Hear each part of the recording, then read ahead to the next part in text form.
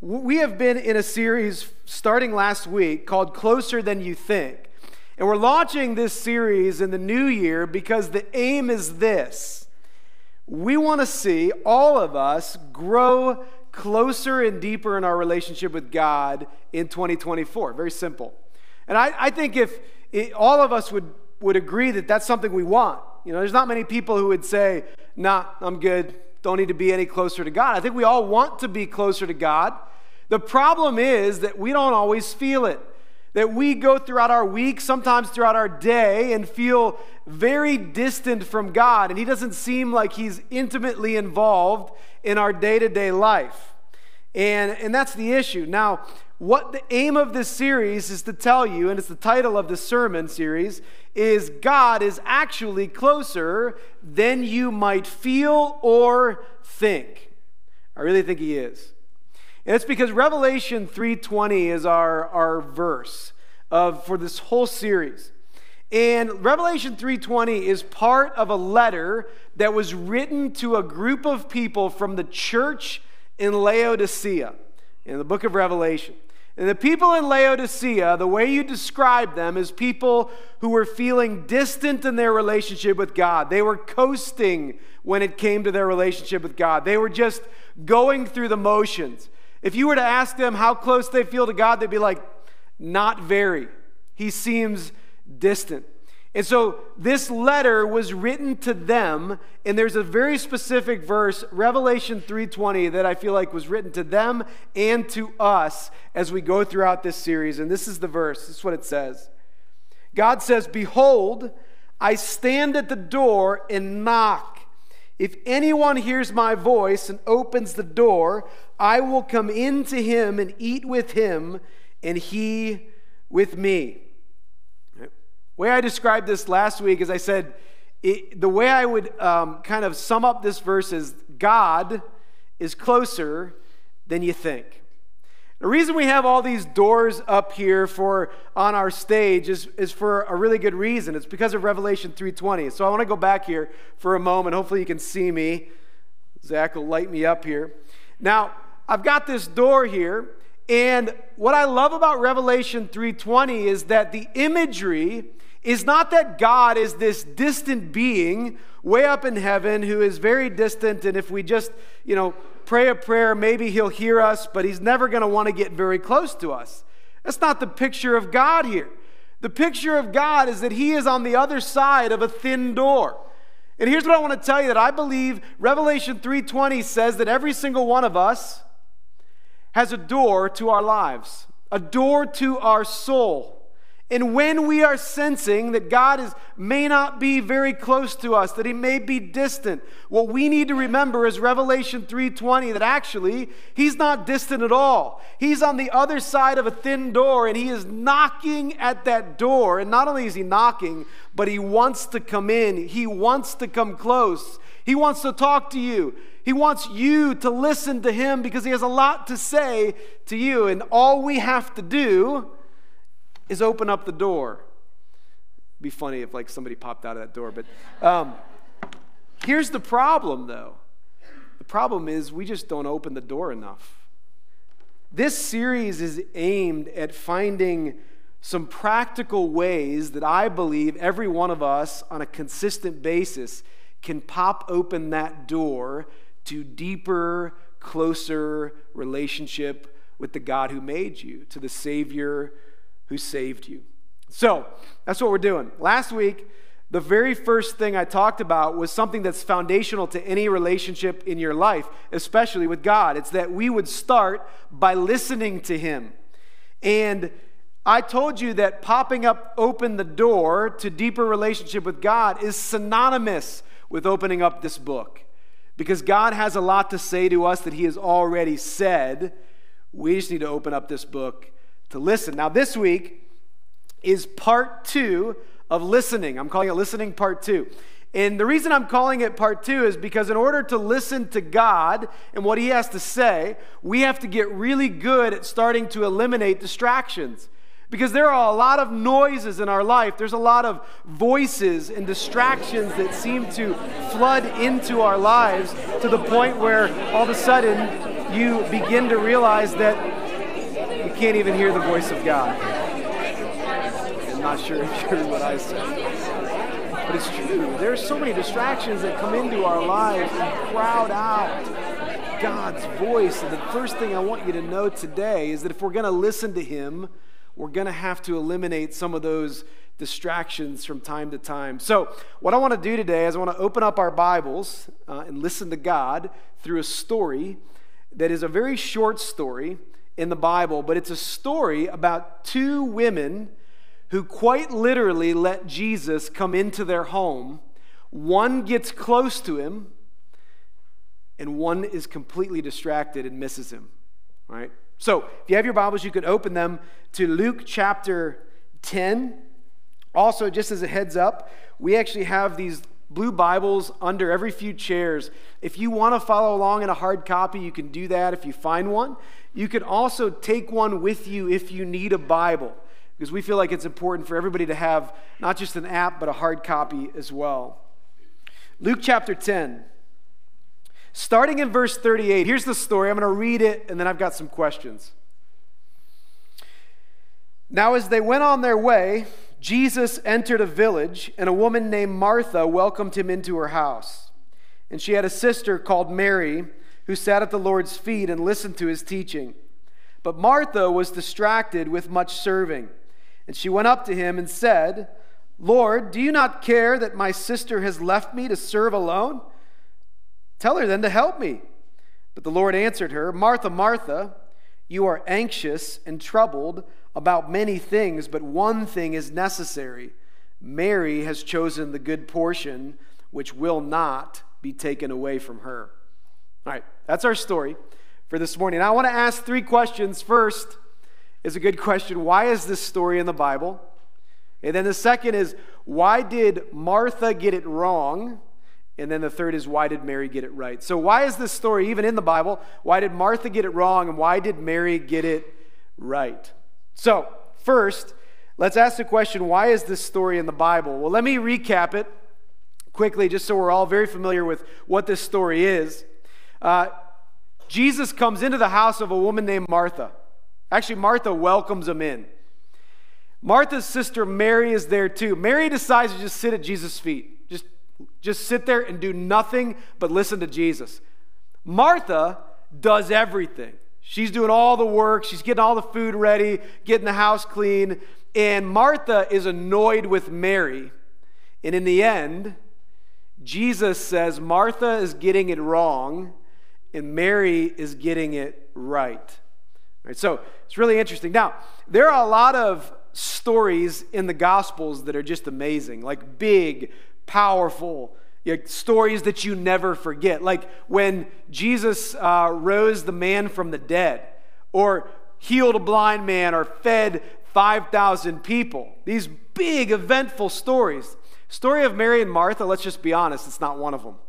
It's like it's somewhat forgettable of a story because it's about two women who just choose to do different things with their time when Jesus comes into this house. It's not a big dramatic story, but what I want to tell you is I think that's precisely why it is so relatable to us today, and precisely why I think we can get something from it. Because I believe that it's not in the big dramatic times and events in your life that are the things that shape you. It's actually the everyday decisions on how you spend your time and what you're going to do that make you who you are. It's the big events that just reveal who you are. It's the small, everyday choices that actually really make you who you are.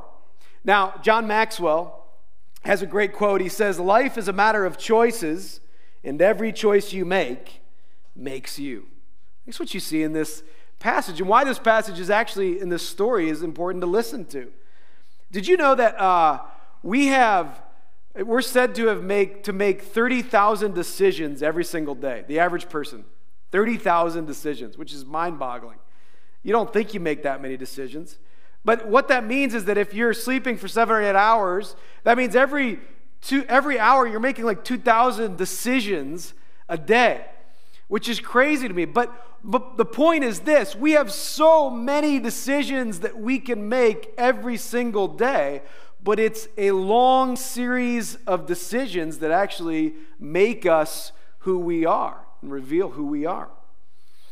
Back to this story with Mary and Martha.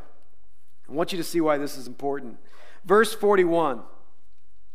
But the Lord answered her, Martha, Martha, and I'll get back to why he says her name twice. He's not stuttering. You are anxious and troubled about many things, but one thing is necessary. Mary has chosen the good portion, which will not be taken from her. What I want you to see in this passage is Jesus is addressing two women who are making little everyday decisions. One of them makes decisions that really aren't that don't lead her to closeness with Jesus. One of them makes a decision and gets really close. Jesus said, Mary got it right, Martha got it wrong. All right, so here's what I'm going to do with the rest of the time. I want to talk to you about why Martha got it wrong first, and then second, why Mary got it right, and hopefully why we can get it right too. So, first, why did Martha get it wrong? And there are three reasons I'm going to give to you why Martha, I think, got it wrong. There might be more, but I'm going to give you three. The first reason is this: Martha was distracted. Look at verse 41. But the Lord answered her, Martha, Martha, you are anxious and troubled about many things. You're anxious and troubled about many things. Martha had a whole bunch of things on her mind. Earlier in verse 40 it says, but Martha was distracted by much serving. Right? The bottom line is Martha welcomes Jesus into her home and she is distracted by just about everything she could be distracted by. Remember what I had said earlier about Revelation 3:20 and the door. That every single one of us has a door to our lives, and Jesus is knocking on that door, and he wants to come in and he wants to come close, but so often we don't open the door. Well, this is a unique situation because Martha literally lets Jesus and invites him into her home. And yet she misses the most important thing that Jesus wants from her. And that's not all the things she could do. That's just being with her like her sister was doing. And I think this is so practical for us. Because I don't think for many of us, that it's not that we don't invite Jesus in. We want him in. But we get so distracted by all the things that we think are really important that we can so easily miss what Jesus is trying to say to us. That's what Martha did. I don't know if you're like me, but like when I wake up in the morning, I hit my feet to the ground and my mind starts going about all the things that I need to be doing that day. And, it's just crazy how much your mind starts flooding. Sometimes I wake up in the middle of the night and start thinking about all the things that I'm supposed to do. As people, we have a lot on our plates, no matter who you are. I mean, you've got, most likely, most of us have jobs, and that's a burden enough, let alone, having a family. You've got to invest in your marriage. If you're married, you've got to invest in your kids. You've got to get your kids involved in a whole bunch of things so they, aren't bored and don't play video games all day. And when they do play video games all day, it's another thing to worry about. And that's something that might hit home for us. But then you got to take your kids to those different places. Like my job is not just a pastor, it's actually a taxi. Like I am driving all the time. There's so many things that flood our minds and kind of distract us. And then we're worried about friendships and keeping up with those friendships, extended family, paying the bills, making sure that we're doing things that in the church and getting involved in things like that. And then, by the way, when things go well, you also have to worry about making sure you post it to social media so everybody knows that those things are going well. But then you also have to make sure you look at other people's social media because you got to keep up with them. And you don't want to be too selfish about your social media. But all of this is happening in our minds, and then we haven't even taken into account the fact that our phones just keep dinging. Right? Notification after notification, text messages, emails.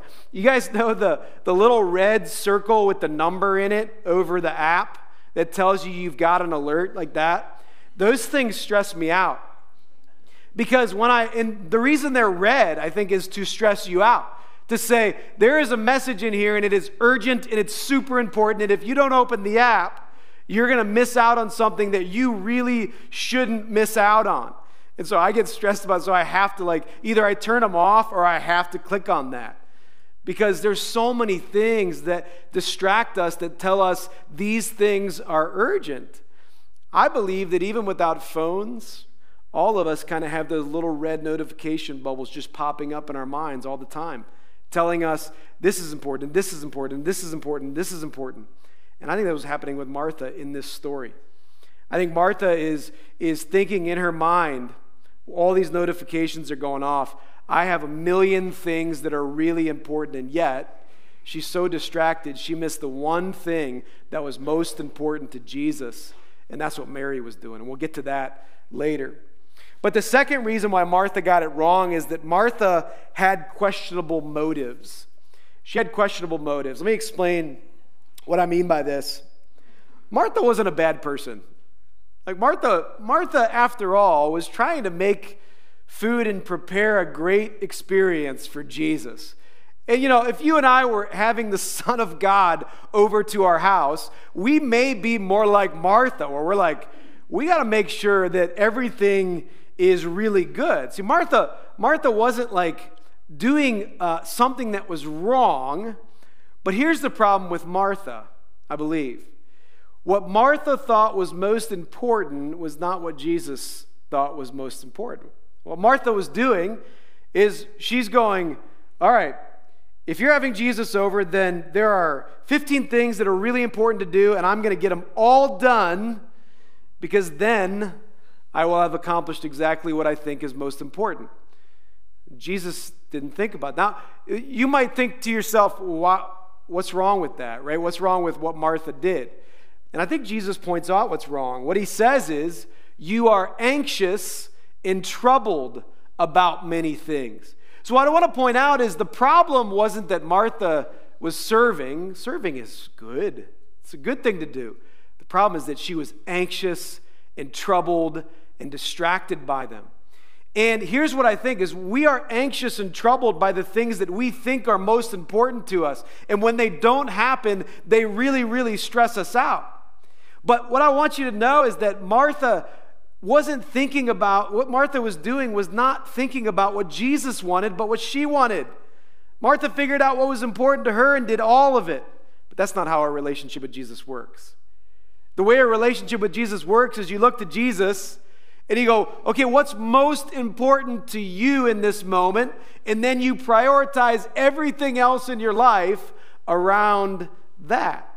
That's why I say I question Martha's motives.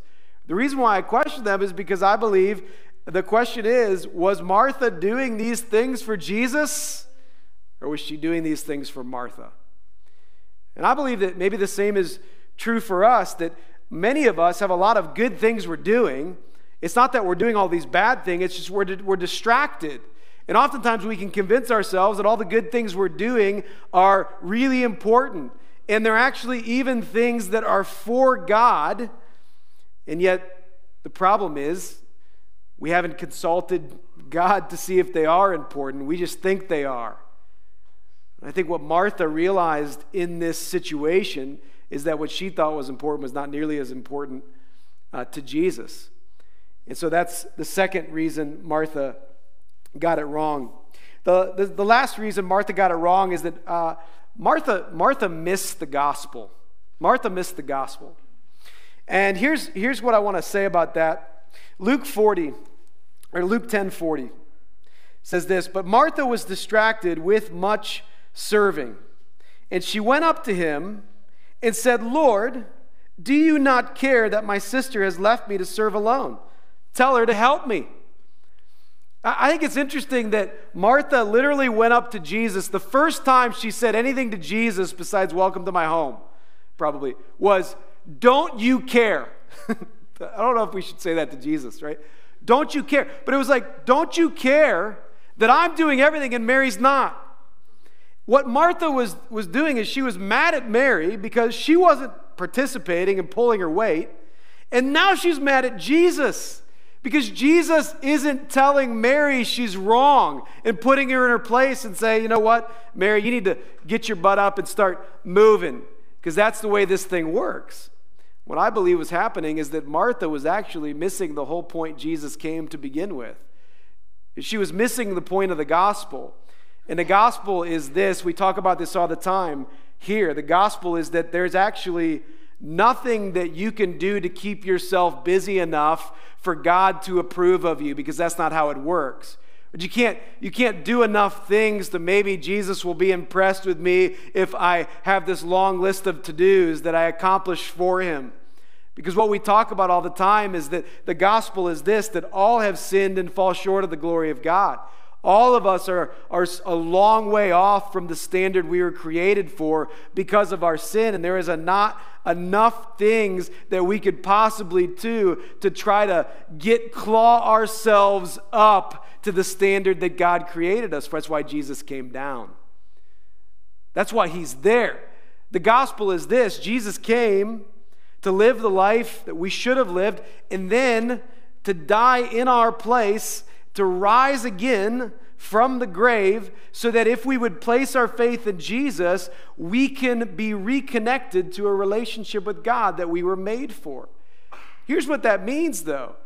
That means that what God wants from you and from me, more than anything that we can do for him, is just us. He just wants you. He just wants me. He just wants relationship. And I think that's what you see in this story, is Jesus is trying to give a glimpse of why he came to begin with. He came because he loves us, because God loves us, and he wants us. It doesn't matter what you do. And I think that's why Martha missed the gospel. Now, Jesus says to Martha, Martha, Martha. And like I said, he's not stuttering. He said Martha, Martha, because whenever in Greek you use the same word twice, we wouldn't talk like this, but when you use the same word twice, you're really trying to get somebody's attention and emphasize something. But when you use someone's name twice, you're doing it because you love them so much and you really want to get their attention. It might be like when you call your kids by their first and middle name, like, it's that. But it's such a loving thing for Jesus to do. It's like when Jesus would grab Martha's face, and it would be like him saying, my dear Martha, my dear loved Martha. And what he is saying is, I love you so much, Martha, but you are missing it. All I want is you. It's just right here. This is what it is. And I believe that, with Revelation 3:20, that God is standing at the door of every single one of our lives, and he is knocking, and he wants to go deeper with us. He wants to be with us. He wants relationship, and he's even calling our name. He might even be saying our name twice, trying to get our attention. Right? And we have to open that door. We can't miss the whole reason Jesus came to begin with, not because of what we could do for him, but because of what he could do for us to get us back into relationship with him. That leads me to the last question, and that is that why did Mary get it right? And I'm sure there's some deductions you've already made of why Mary got it right, but let's look at this. Verse 39 says, and she had a sister called Mary who sat at the Lord's feet and listened to his teaching. Mary literally sat at the feet of Jesus and did nothing. There are two reasons why Mary got it right and Martha got it wrong. There are two reasons why Mary got it right. The first one is this: Mary had to say no. Mary had to say no. All right? And hopefully you can take away from Mary's experience too with your own. Now, we all know Mary, it wasn't that Mary was lazy. It wasn't like, yeah, Mary's the lazy one. She knew full well what it took to host people at your house, that there was a lot to do, and she was even watching her sister Martha do all of these things. Mary wasn't lazy. Mary was making a conscious decision to prioritize Jesus above everything else, and sometimes that means saying no to things, even important things. And this is what I want you to know. I'll put it up on the screen. It's saying yes to to time with Jesus will usually mean saying no to something else, and sometimes to someone else. And I think to get this, we have to picture this scene. I'm going to try to paint a picture that, Mary is literally sitting down at the feet of Jesus, just laying there, just gazing into the eyes of Jesus.